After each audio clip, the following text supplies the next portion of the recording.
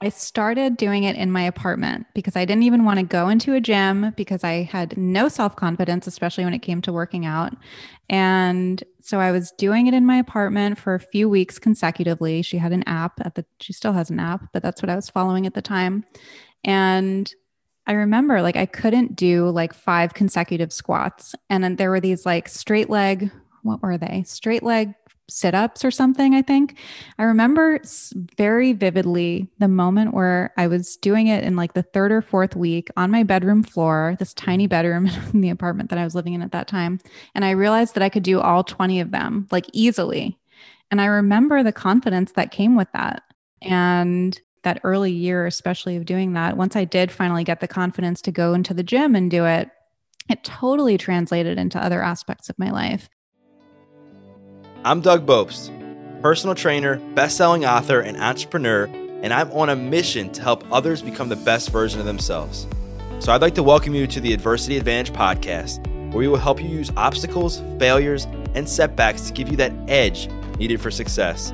I'll be interviewing people from all walks of life on how they overcame trials and turned them into triumphs. So please sit back, relax, and get ready to be absolutely blown away by some of the wisdom and stories you're about to hear. Welcome back to another episode of the Adversity Advantage. I'm your host, Doug Bopst, and today's guest on the show is Arielle Lorre. You might recognize her from her hit podcast, The Blonde Files, or from her popular Instagram page where she shares mouthwatering recipes as well as incredible health and wellness tips. But what really inspires me about Arielle is her recovery journey. After nearly losing her battle with addiction, Arielle decided to turn her life around by relentlessly pursuing health and happiness and by sharing what she learned along the way. Arielle just recently celebrated 7 years of sobriety this past February. I am sure you are anxious to learn more about Arielle's rise to success, but you'll have to listen to the episode to hear the full story. But what I will say now is that her addictions led her to being arrested for a DUI. She had multiple grand mal seizures, and she ended up blacking out periodically for several months before finally getting sober. Arielle opens up in detail about what led her down that destructive path, and more importantly, she shares her comeback story. We will also discuss how meditation, fitness, and community have helped her with her sobriety and how she currently manages her anxiety in a way that is healthy and supports her recovery. So I'm so excited for you all to hear this conversation. So let's get this thing going and welcome Arielle Lorre to the Adversity Advantage podcast. Arielle, welcome to the podcast. Thank you for having me. I know I purposely did not look at your Instagram page shortly before this because I didn't want to get hungry. Your recipes look so good. How long have you been cooking for? I've been cooking since I was younger. In fact, one of my earliest memories ever was of my dad teaching me how to make scrambled eggs. My dad was always the cook in the house. And so just from a young age, I was coming up with recipes and all of that. And it became a big part of my life again in the last 7 years. So yeah, that's awesome. And I know you recently just hit 7 years in recovery. Congratulations on that. Thank you. And y'all definitely want to go check out her Instagram page because she's a role model for all things health, wellness, recovery, and she's a great cook. She posts some amazing recipes for both the savory and the sweet. But with all that said, today, Arielle, you host an amazing podcast called The Blonde Files. It's highly popular. Like I said a minute ago, you're like a role model for all things health and wellness. But it wasn't long ago that you almost died from the depths of addiction. You had a grand mal seizure when your parents showed up, went to the hospital. You blacked out for a few months prior to that and nearly lost your life. And before we talk about how you went from there to where you are now, I want to kind of go back a little bit because it's interesting. When you think about how an addict grows up, a lot of times you'll hear, well, there was an alcoholic in the family, or somebody was abusive, or parents got divorced, or just something happened that triggered the downfall. And for you, I know your dad was a doctor. Your mom was a stay-at-home mom. You had the family unit there. They were very loving parents. You went to a private school. There was no history of addiction. So what do you think it was that, like, looking back now, that got the ball rolling for you down that path? Well, thank you for getting my story in like that so concisely, first of all. I feel like you just did what takes me like 20 minutes in other interviews. So appreciate that. But, when I do look back on my life, and I have said this in other interviews, I can recognize from a young age that I was looking for something outside of myself to make me feel better inside. And Right. that was like a pattern that continued through my life. I can still get caught up in it so easily, whether it's food or shopping or whatever it is. But I was really looking for something external to make me feel okay inside. So when I was really young, I can remember getting in like knockdown drag out fights with my parents about getting like the latest bell bottoms at limited two, when I was in like fourth grade. Things that are so inconsequential but that I needed at like such a primal level, and I didn't know at the time that I didn't feel okay, and that I was looking for something to kind of self-medicate with. But it was a pattern. And then when I got older, it was like I needed this car and I needed whatever it was, outside thing. And it wasn't just like a want. I mean, I'm talking like a primal level. And then that turned into like relationship stuff when I was in high school. I got into a relationship with a guy and it was very toxic, and he kind of filled that void for me. And then when things got bad with him, that's when I found drugs and alcohol. And so, I feel like I had just kind of this emptiness inside me, if that makes sense, from a really young age. And I didn't know how to feel okay without something outside of myself. And, as a result of that too, on the side, like I just felt very uncomfortable my whole life until I found drugs and alcohol. And it was like in an instant, I felt comfortable. Yeah, I've heard you say once you took that first sip, once you took that first line, you felt this monkey come off your back, that you could be at peace with who you are, that you could finally be Arielle. The discomfort was gone, maybe some anxieties and fears were gone. But I'm almost wondering, like, just listening to you tell your story in various podcasts and even right now, like, do you think you just had it so good growing up that you wanted it to be better because you wanted more and more, and when you couldn't really have that more, you just turned to things that were external to kind of fill that? It's interesting. I've never heard it put that way, but we were talking before we started recording about the molecule of more, and about dopamine. And as soon as you brought that up, I was like, oh, I can relate to that because I have always, I've been chasing like feeling my absolute best.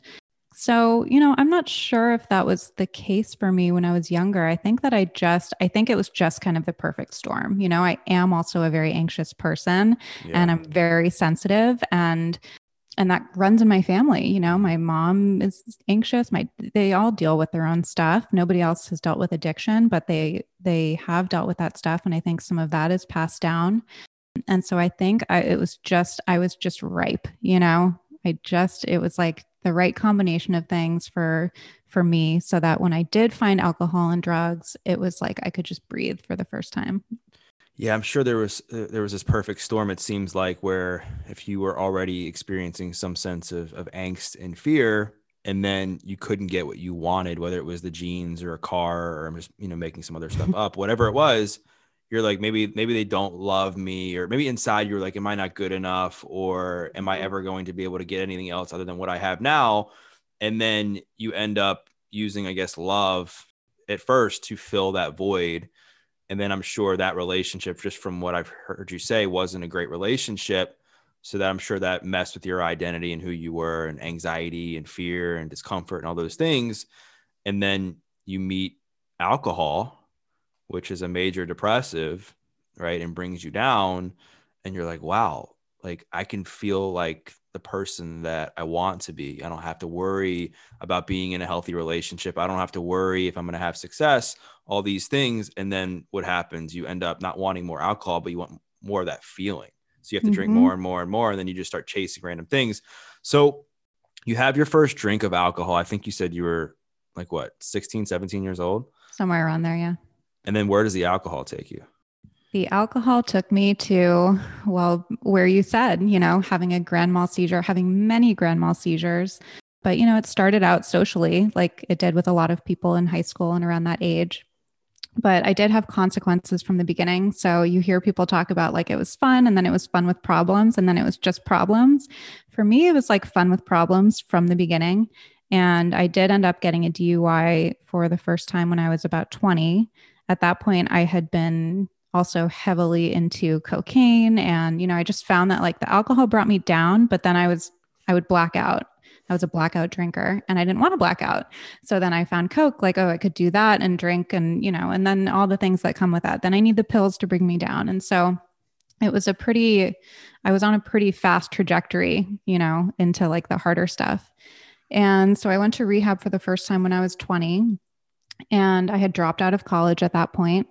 And what followed was really just like 8 years of real darkness.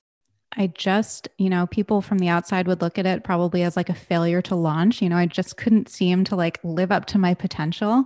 And I knew that inside. And so I felt so much shame. And I saw my peers going on to, graduate college and go to grad school and get jobs and all of that. And so instead of admitting that I had a problem, I chose defiance, right? So I was choosing this life. I was choosing to take the road less traveled and kind of choose my own path. And so I would get jobs and then I couldn't hold a job, and I would take some classes and try to get back into school, and I couldn't stay in school because the real priority in my life was that feeling like you talked about before. Once I found alcohol and found that feeling and the voice in my head quieted and I felt comfortable, I really needed that. And I had no coping skills to deal with the shame that I had been feeling about, my peers passing me by, and the shame with the little micro traumas that we acquire along the way throughout our addiction. And so I just really was numbing out, and I would go to treatment every couple of years.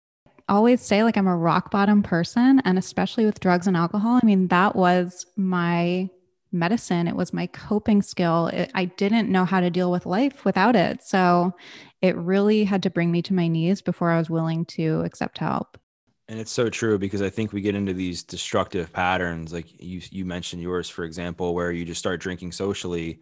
And then just for some reason, whether it's because you have anxiety, whether it's because you've experienced some trauma, whether it's because you just weren't comfortable in your own skin, or whether it was maybe something genetic, you're like one of the few people that just can't do it without getting yourself into trouble.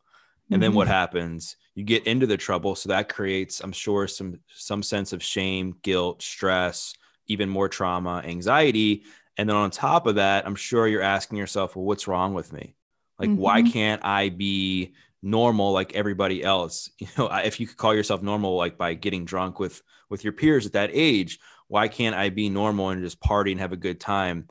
And then you try to deal with that. Like for me, for example, one of the things that I relate to in that was I started getting really bad panic attacks when I started smoking weed. This is something that my friends and I had done for years.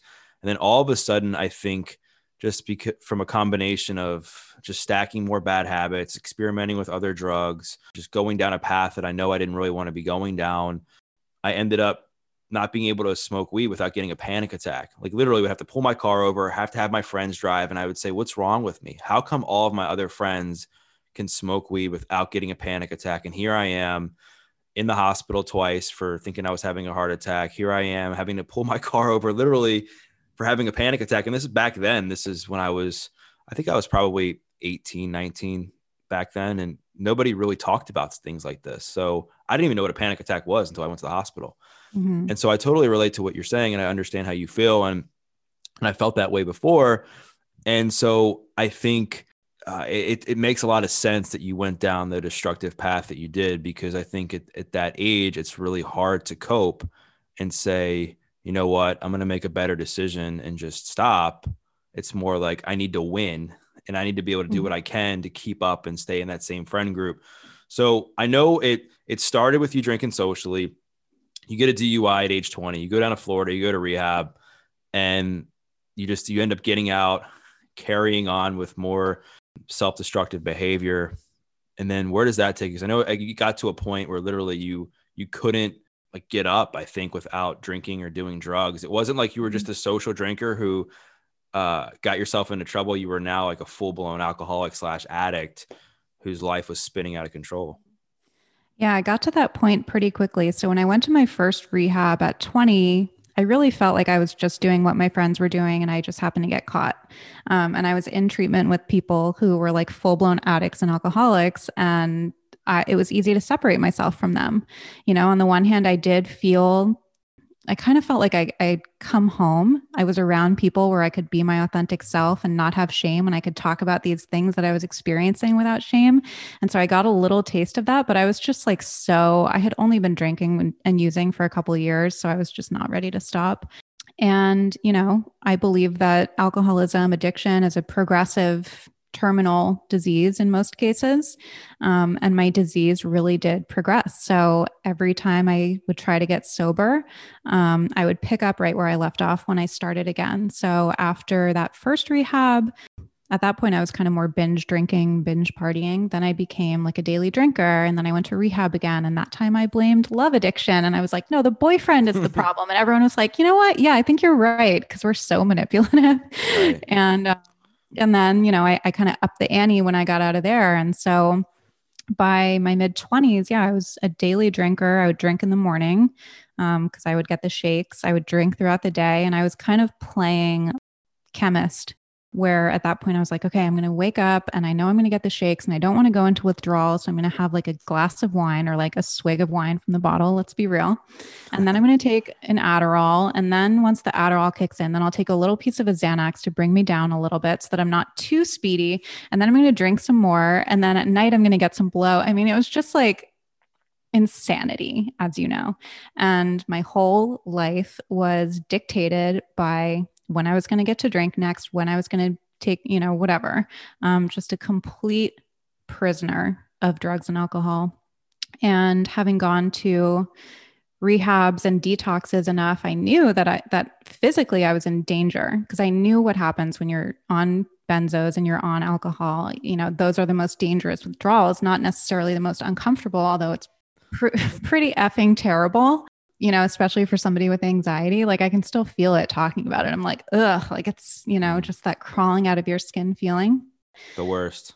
It was brutal. And I knew that I was pretty screwed. I was like, I know that I can't quit this myself. And I wanted to, and that was another thing that really fed the shame, is like waking up and being like, okay, I'm not going to drink today. Maybe I would still take a Xanax because I knew I would withdraw a little bit. Right. But, I'm not going to drink today, and I'm going to taper off the Xanax, and I'm going to do it. And I meant it, I really, for whatever reason, by 3:00 in the afternoon, I'm pulling into the liquor store and buying, wine or vodka or whatever it was. I didn't really care. And so that was like really baffling and really shameful to me as well, because I was in this situation where I knew I had to stop. I wanted to stop, but I also knew that I couldn't really stop, and I didn't want to ask for help. And so that's when my life really took a turn, and I just kind of gave up, and my boyfriend moved out. And you kind of referenced this. I was kind of blacked out for a few months. I had a neighbor who was a drug dealer who was feeding me God knows what. I can't, it's hard to speak for myself at the time because I really don't remember, but I don't remember at any point really wanting to die. I just didn't know what to do. And I just kind of gave up. And so, at that point I was like having seizures and just drinking until I passed out and coming to, and then drinking some more, taking something and passing out and coming to. And that's what I did for a few months until my family finally intervened. Wow. That's incredible. And it's amazing that you're still alive after just listening to all what you were putting in your system. Like, I thought it was bad enough that I was doing like Coke and Oxy at the same time, but you're like alcohol, Xanax, Coke, Adderall. I'm like, wow, like you're lucky to be alive. Daily. I mean, I went to Miami, and people would just give me anything and I would snort it. I did meth by accident, which turned into like a whole, I don't even know how many days bender, but I was like, I didn't care, and I laugh about it now because I'm like, I won't eat gluten, but I would literally like put anything up my nose that you would give me. Back then you wouldn't eat gluten? No, I'm saying now I won't eat gluten, but like back, it's like, wow, real 180. Yeah. Well, and that's what I love. That's why I like sharing stories like this, is because somebody sees your Instagram profile, maybe they see some photos of you, or they listen to your podcast, and like, there's no way. But it can happen to anyone. There's a few things I want to point out. Is number one is, it's not like you ever thought you were going to get to that point from what I heard you say. It's like you started off just a typical person, casually drinking socially with your friends. And then you realize, this is actually making me feel better. And then that progresses. And then you reach a point where it's starting to have some negative side effects in your life. So instead of actually dealing with it, because I think maybe you didn't have the confidence, maybe you just didn't want to stop. Maybe you're at that age. You're like, I'm supposed to be having fun at this age. Cause that's hard too. When you're at that age, you're like, this is the age where you're supposed to do this stuff. And then that progresses, and then you create more havoc in your life. And then it just creates these bad habits. And sure enough, you're like, how did I even get here? Like, where'd this all come from? And I also think something that also I think gets said, I don't think it gets said a lot, but people are like, do addicts ever really want to stop? And I think, of course, like, I don't think anybody who's in that state is happy. They're miserable. And I think it gets to a point where there's a time, I think, when you're doing drugs and alcohol where you do it and like, man, this is really fun. This is feeling good. I'm happy. And then you hit that wall and it's like, all right, now I have to do this stuff so I can feel happy about myself, or to reduce the shame, or to just cover up all the sadness I'm experiencing in my life to keep me alive. Because I think sometimes what happens is you hit that point of no return almost, and you end up having to play catch up with all the drugs and alcohol just to get to like baseline, which I think is tough for a lot of people.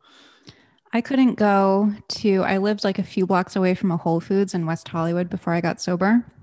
I didn't even have to drive there. I could walk there, and I would have to do so much to get myself to that baseline, to be in a place where I felt like I could be in public and not be like the shaking weirdo.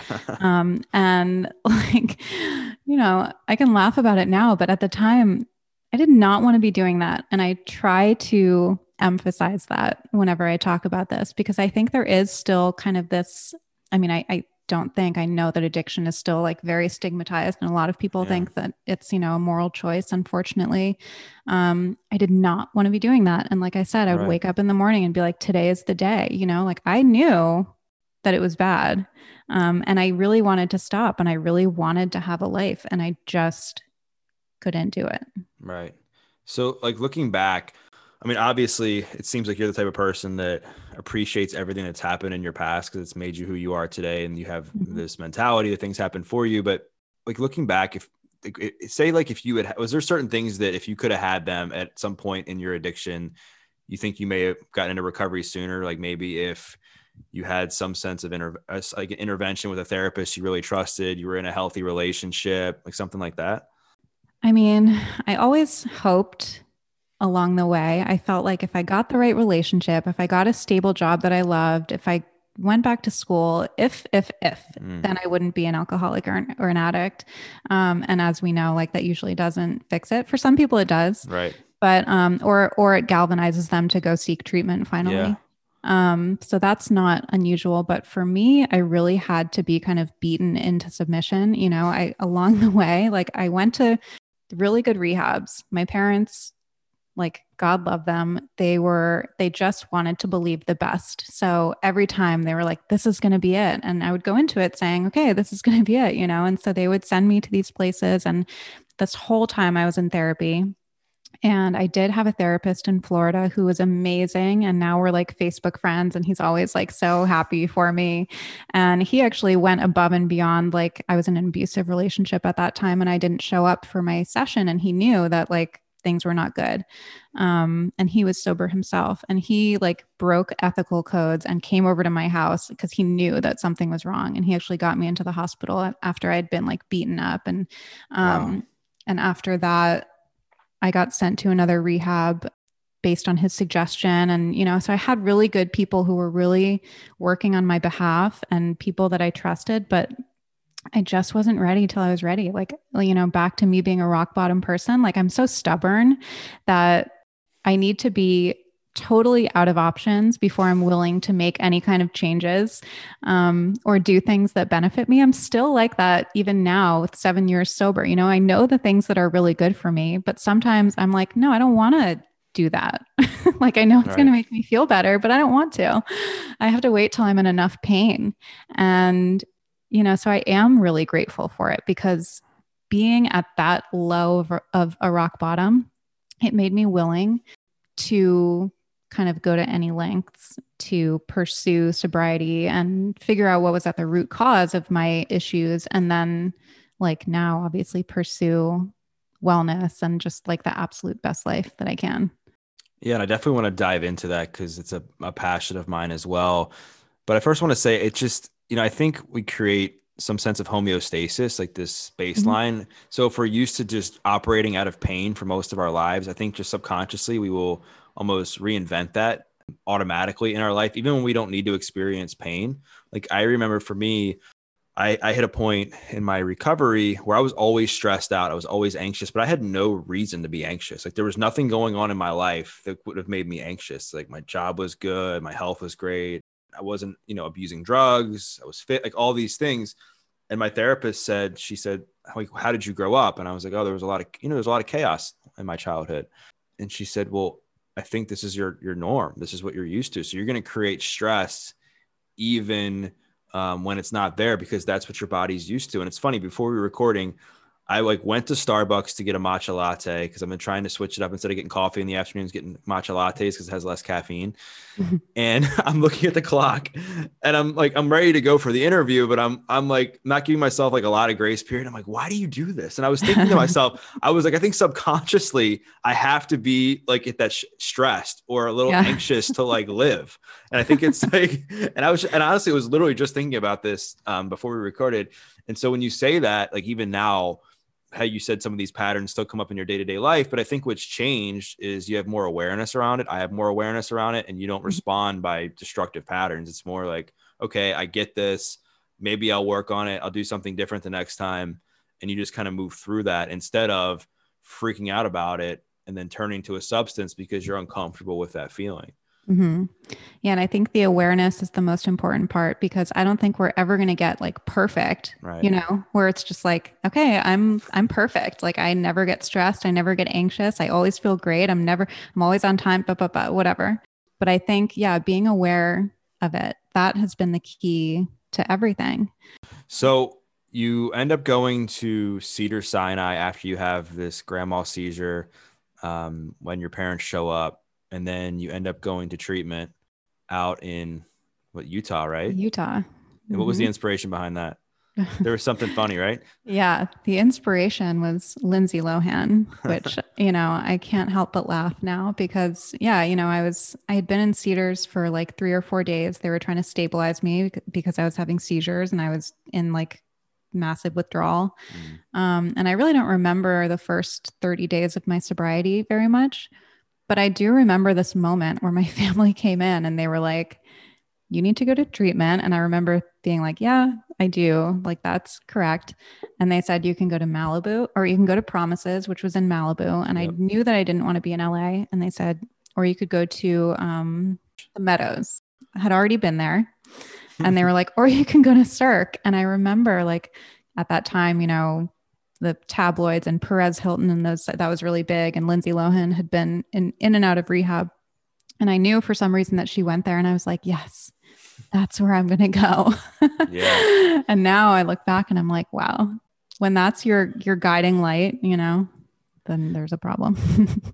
No Yeah, offense. I know. But I think at least in that moment, it gave you what you needed to get there, and it happened for the right reasons. Then you get out, and then it finally gave you a chance to stay in recovery for the first time in your life, and ultimately saved you. It ultimately, I'm sure, saved your parents even more grief that they would have experienced had something more drastic happen to you.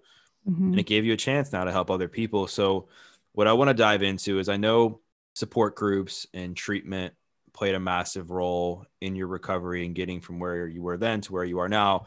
But what are a few other things that if you look back, you're like, man, those two things or two or three things were pivotal in helping me get through the raw emotions of recovery, facing my demons, facing the fears, facing all the anxieties that came along with that? We will get you back to this episode of The Adversity Advantage in just 1 second. But first, I want to let you know this podcast is brought to you by Athletic Greens.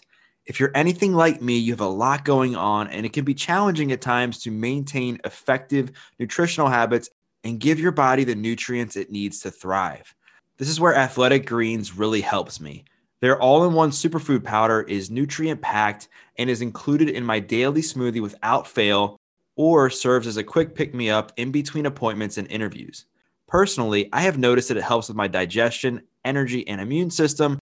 One tasty scoop of Athletic Greens contains 75 vitamins, minerals, and whole food sourced ingredients including a multivitamin, multi-mineral, probiotic, green superfood blend, and more.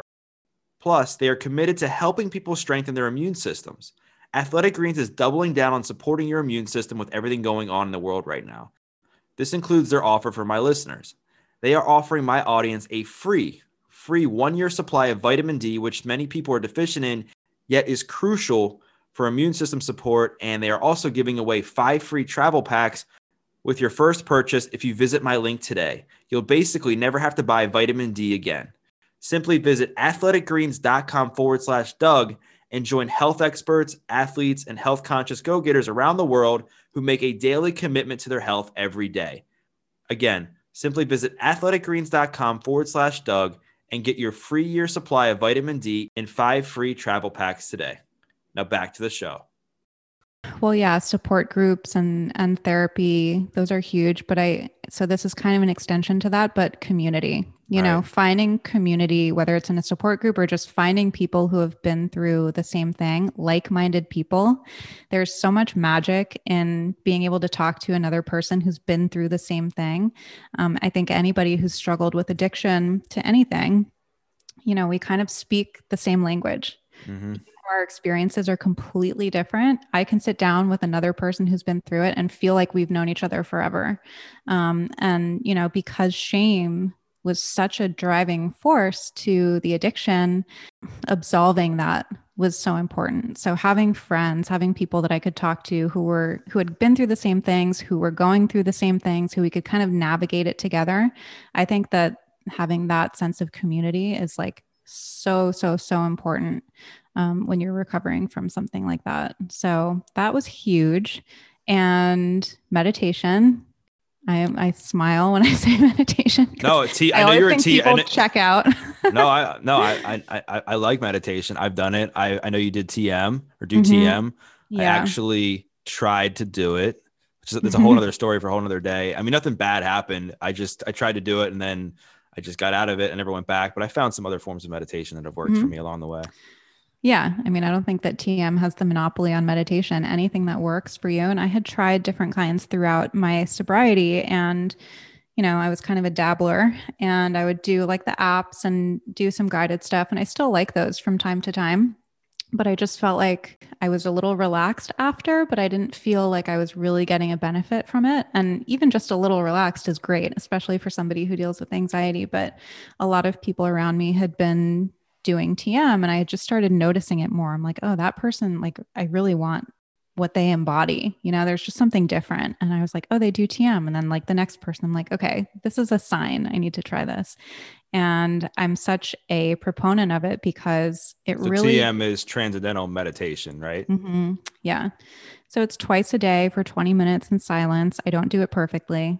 I've only missed a handful of days, at least doing one meditation a day in the years that I've done it. So it really changed my life so profoundly because, back to the awareness.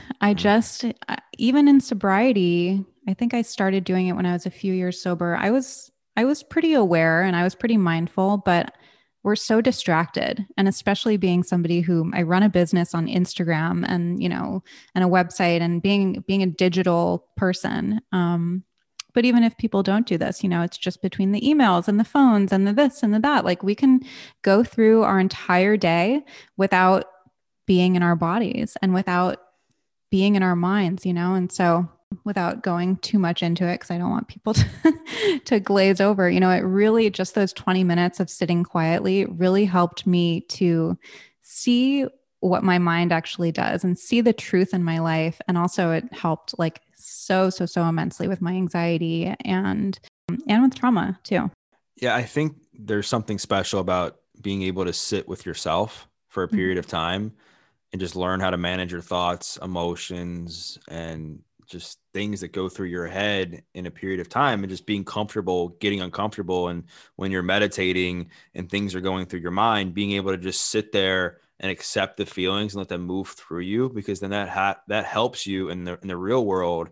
When you end up experiencing anxiety, stress, you're in fight or flight, you're like, okay, I felt these feelings before. I know I can get through them. Because I think what gets people caught up in full-blown anxiety a lot of times is they almost make the anxiety or stress worse by responding to the feelings and Mm-hmm. just not, because in that moment it's hard to be like, all right, I accept these feelings, it's just part of the process.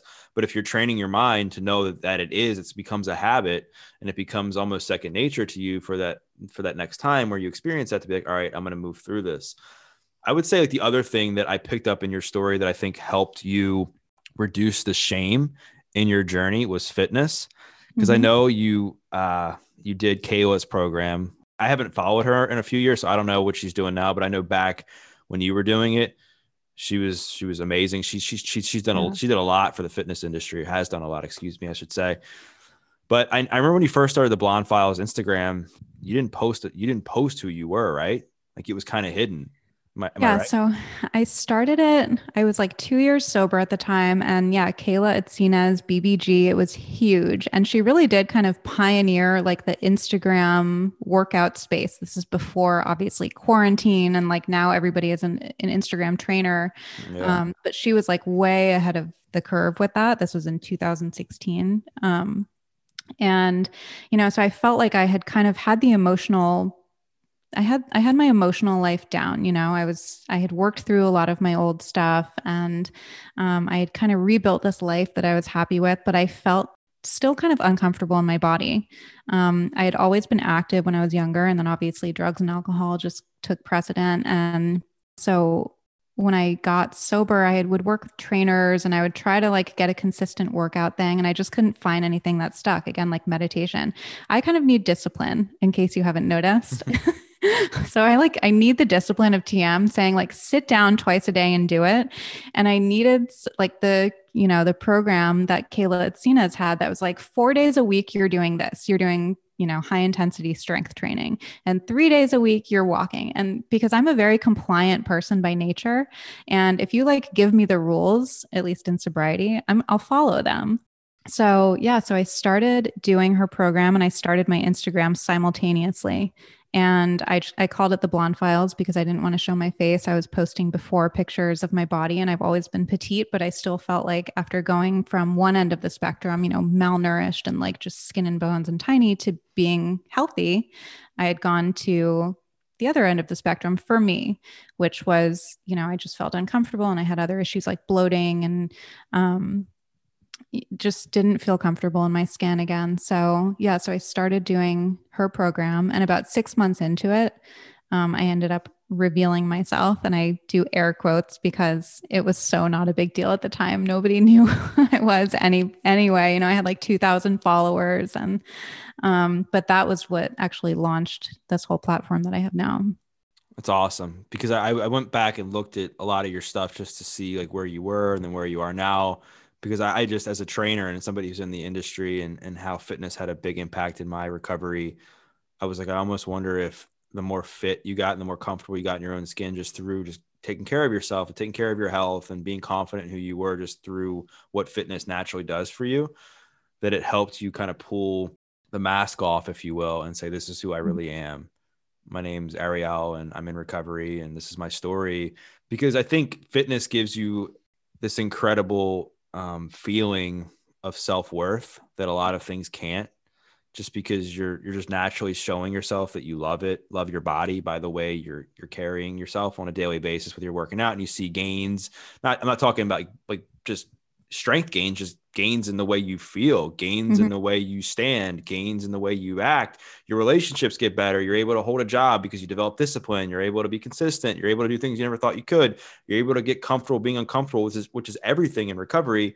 And you're like, wow, like I can't believe I'm doing this. Yeah. I remember I started doing it in my apartment because I didn't even want to go into a gym because I had no self-confidence, especially when it came to working out. And so I was doing it in my apartment for a few weeks consecutively. She had an app she still has an app, but that's what I was following at the time. And I remember like I couldn't do like 5 consecutive squats. And then there were these like straight leg, what were they? Straight leg sit-ups or something, I think. I remember very vividly the moment where I was doing it in like the third or fourth week on my bedroom floor, this tiny bedroom in the apartment that I was living in at that time. And I realized that I could do all 20 of them like easily. And I remember the confidence that came with that. And that early year, especially of doing that, once I did finally get the confidence to go into the gym and do it, it totally translated into other aspects of my life. And I would really bring whatever I was feeling, whatever unease and anxieties that I had about whatever was going on in my life, I would bring it into that room because I would work out in this room next to the gym at my apartment complex that I was living in.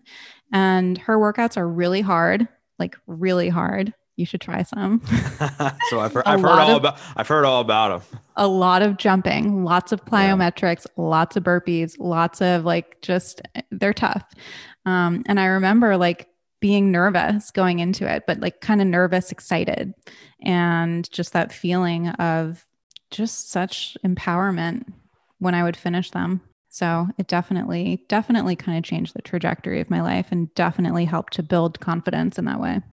Yeah, because I'm sure there's some sense of looking back and being like, wow, like 3 years ago, I was rotting away and in a different apartment, nearly losing my life, and didn't think I was going to live much longer, even though you said you never willingly wanted to die. But I'm sure you had some thoughts of like, am I going to make it? Like, how much longer am I going to be able to keep this up?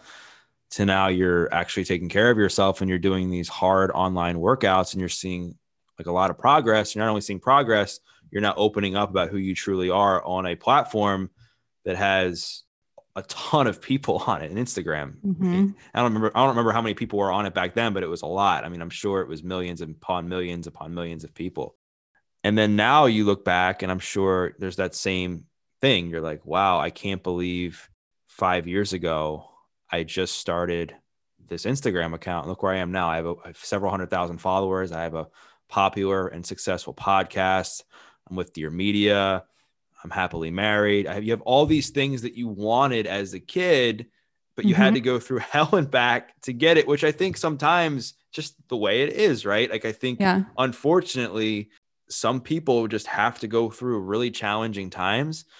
But I think what happens is the bigger the setback, the bigger the comeback. And not only the bigger the comeback, the bigger you can pay it forward to other people and help others that are struggling with the same things that you struggled with, whether it was not being comfortable in their own skin or being ashamed of who they were as a kid or not being in a healthy relationship or whatever it was, to say, you know what, I've been there and I hear you. And these are the lessons that I've learned. Here's what I wish I would have done differently. Here's some advice. I'm going to be here for you and be that person that I wish I would have had when you were in those moments of your life.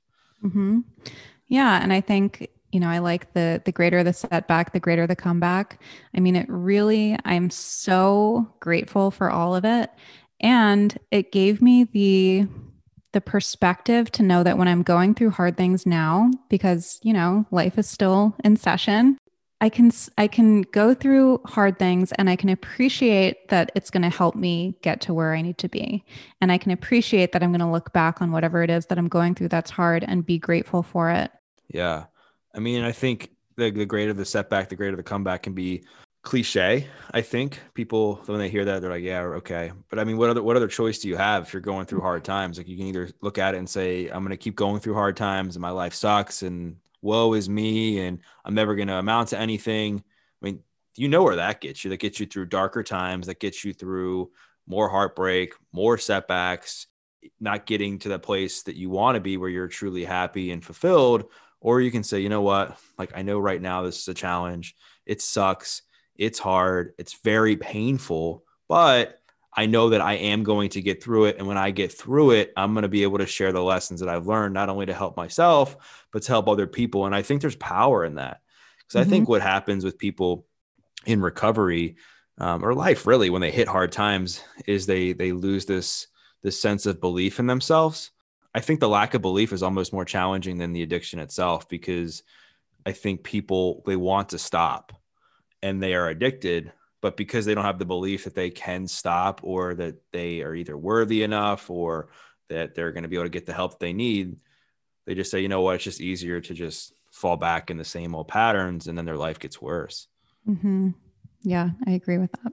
You struggled with anxiety a majority of your life, and it led you down some self-destructive patterns that nearly cost you your life.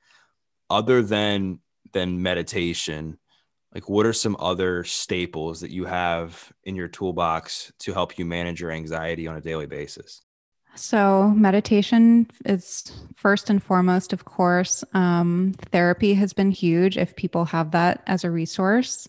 You and I were talking beforehand about brain spotting. I mean, there are really helpful techniques that you can do with a therapist that can really translate into like everyday life. So, cognitive behavioral therapy, that's huge. Exercise is huge for me. I know for myself that if I don't do something in the morning, I'm going to be kind of like a ball of anxiety, ball of tension by the afternoon. So even if it's just going for a walk, just doing something to kind of like get the energy out a little bit, that's really helpful for me. And another thing is natural light in the morning. That's really big because when I was in school last year and just having a business online, and as you know, we're all getting up and getting in our emails and getting on our phones. If I do that first thing for whatever reason, I'm going to be anxious throughout the day. So, getting outside and getting some natural light is huge. What I eat definitely plays a big role. Finding what works for me. That was in terms of diet. Limiting caffeine. So we were talking about matcha. I used to drink tons of coffee all throughout the day and I was anxious all the time. Now I just do a matcha in the morning. So just these kind of little like micro things, and just kind of being aware. You know, I keep a journal and I'll journal a few gratitudes in the beginning of the day and then I'll journal at the end of the day. And doing just a few things before I go to bed and kind of like taking inventory of my day has been huge because I can see what my triggers are and I can write down what I'm anxious about. And then I can look back and see that, you know, I really had nothing to worry about. And the things that I was fearing turned out to be not big at all. And just bringing awareness to it, I think is so important. Yeah, I think the things that you just mentioned, they're so simple and they have such huge payoffs. And I think if people could just take maybe it's 90 minutes out of their day, an hour a day to do those things, journal, maybe you have a call with your therapist, exercise for 20 minutes, 30 minutes, an hour, whatever time frame you have, write down things you're grateful for, write down your fears, write down things at the end of the day. It will pay off so much, right? Because I think if you were to write down the days, and I know I could do this, where you're most anxious, for me, my things would be lack of sleep, not enough water, too much caffeine, didn't eat well. Like you mentioned, also eating, making sure that you're dialed in with your nutrition. And then I have some sense of awareness, and then you can take action based off of awareness and accepting where you are and saying, okay, like this is what happens when I am not my best. I have high levels of anxiety. So why don't we reattach some different behaviors so that I can feel better throughout the day? But I think what happens is people, they almost go through life just not even paying attention to this stuff. And then what happens is they get into these destructive behaviors and patterns, and they have no idea where they came from because they didn't take the time to develop some self-awareness to say, okay, this is how I'm feeling. This is what I'm doing when I'm having these high levels of anxiety. And then it just gets more destructive and destructive.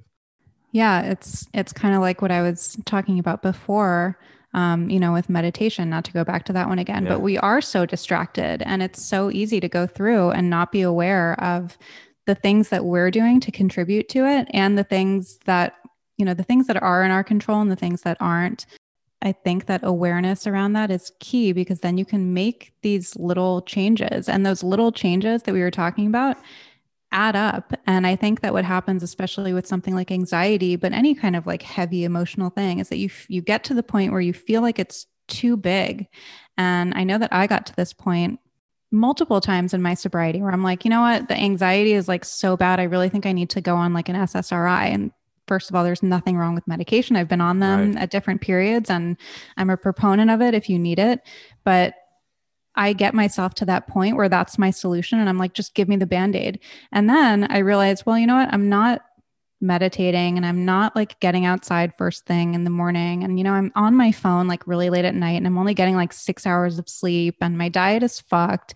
And I'm not reaching out and being helpful to other people. I'm making it all about myself. You know, it's like I look at myself and I realize how I got myself to that point. So whatever it is, to have a little bit of awareness around it is key.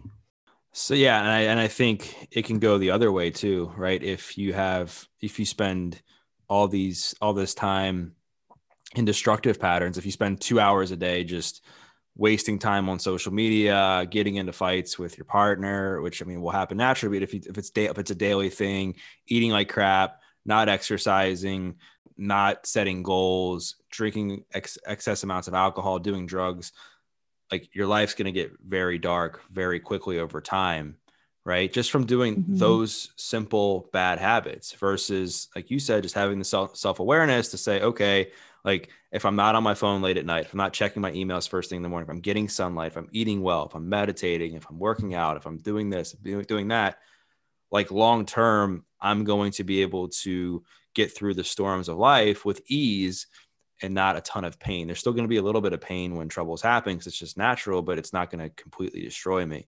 Last question I have for you is I want you to kind of imagine that you're talking to young Arielle, and maybe you're like 21, 22 years old and just in the thick of it and just really struggling and just not knowing if you're going to get through it. Tons of fear, tons of anxiety. What's a few pieces of advice you're giving to her to help her get through it? Well, I'm asked this question kind of often, and I usually have some of the same answers. I would tell her, like, put down the blow. And I always say that, like, kind of as a joke, but also, I thought that I had to do these things to fit in. And so the real thing that I would probably want to tell myself, I think what happened in my story was that, like, I was putting up these facades, and I really couldn't be my authentic self. And because I couldn't be my authentic self, whether that meant like asking for help or just being sober at a younger age, I had to keep drinking and using to like feel comfortable. And so I think I would tell her that it's okay to be yourself, like it sounds so cliche, but like you are enough. I really thought that I had to hide behind these things to fit in. At the same time, I know that I wouldn't have listened. Right. I think that that's so important. Um, I just wasn't ready to hear anything until I was ready.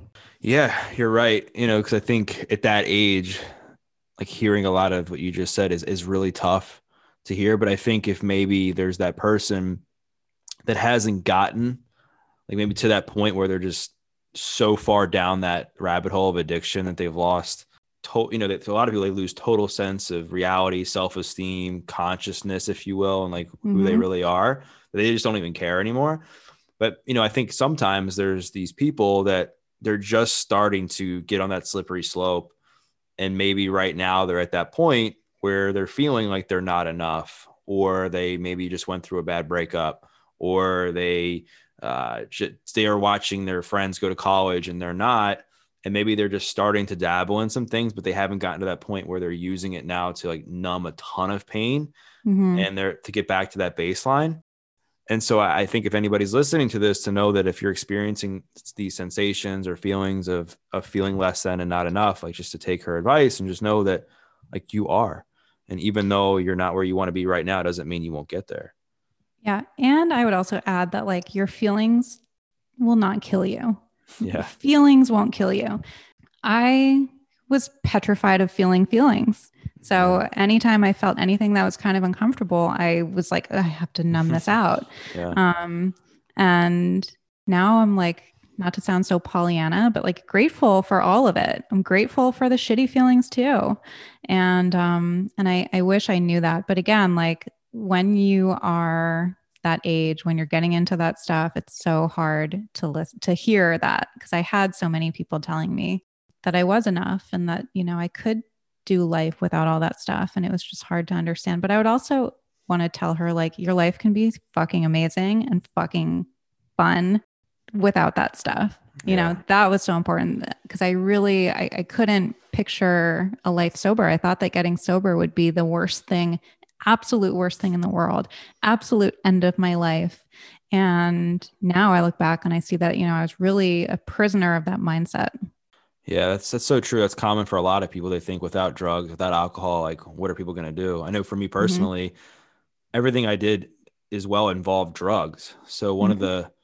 the things that felt so great was when I got out of jail and I didn't have any drugs in my system. I was like, I want to go to the aquarium, and people were like, "What?" Like I wanted to go to the zoo. Like I wanted to go to the zoo, like places that I hadn't really been able to truly experience, I guess, as I had gotten older without being under the use of something or going to the mall or going to different places where I could just actually be able to like see things, hear things, and be aware of what was going on around me instead of just doing it to just do it, like just to do it to have something to do while I was high or whatever, Mm-hmm. which is what a lot of us do. And Yeah. yeah, like getting into recovery is the greatest gift you can give yourself. And I just Yeah. think it's also important to remember some of the stuff you said earlier, that it's still going to be challenging. Like life still does happen. Just because you're not using drugs or abusing alcohol anymore doesn't mean that life just gets easy.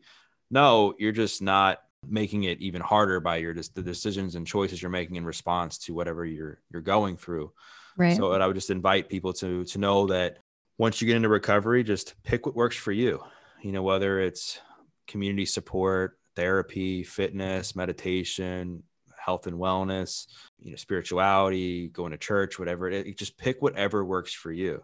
And if it Mm-hmm. works, keep doing more of that and then slowly add in other things so that as you grow, you have this toolbox in your life of being able to deal with life when it happens so that you don't fall back into the same self-destructive pattern. So Arielle, this has been awesome. I thoroughly enjoyed our conversation. I think people are going to get a Yeah. lot out of it. So where can people find out more about you, your podcast, and if they want to follow you on social media? My podcast is the Blonde Files Podcast. That was my anonymous name, and I'm stuck with it forever. People are like, "What does it mean?" And that's Yeah. that's what I'm stuck with. They can find me on Instagram at Arielle Lorre, my name, and from there they can find my website, which is theblondefiles.com. My podcast is also linked there. Podcast Instagram. Also, I have the Blonde Files Helps, which is organizations that I'm passionate about. And yeah, everything is linked from my Instagram. Awesome. Well, I'll be sure Thank to link you. all that in the show notes. And you guys, everybody listening to this needs to definitely go check her out. Check out the podcast. She interviews some amazing people. She does a great job with it. And she's promoting a lot of good things to help other people become the best version of themselves, which you all know we are all about on this podcast. And what I'd like you to do, just as I always ask, is to take a screenshot, tag her, tag myself with your biggest takeaway. Maybe it was something that she said about her recovery journey. Maybe it was something that she said about fitness. Maybe it was something she said with regards to meditation. Whatever it was, share your biggest takeaway or something that you're going to apply into your life. Tag us both on Instagram. We'd love to hear from you. We would love to hear from you. We love feedback. And we once again thank you for listening to this episode of The Adversity Advantage. I'm your host, Doug Bobst, and we'll see you next time.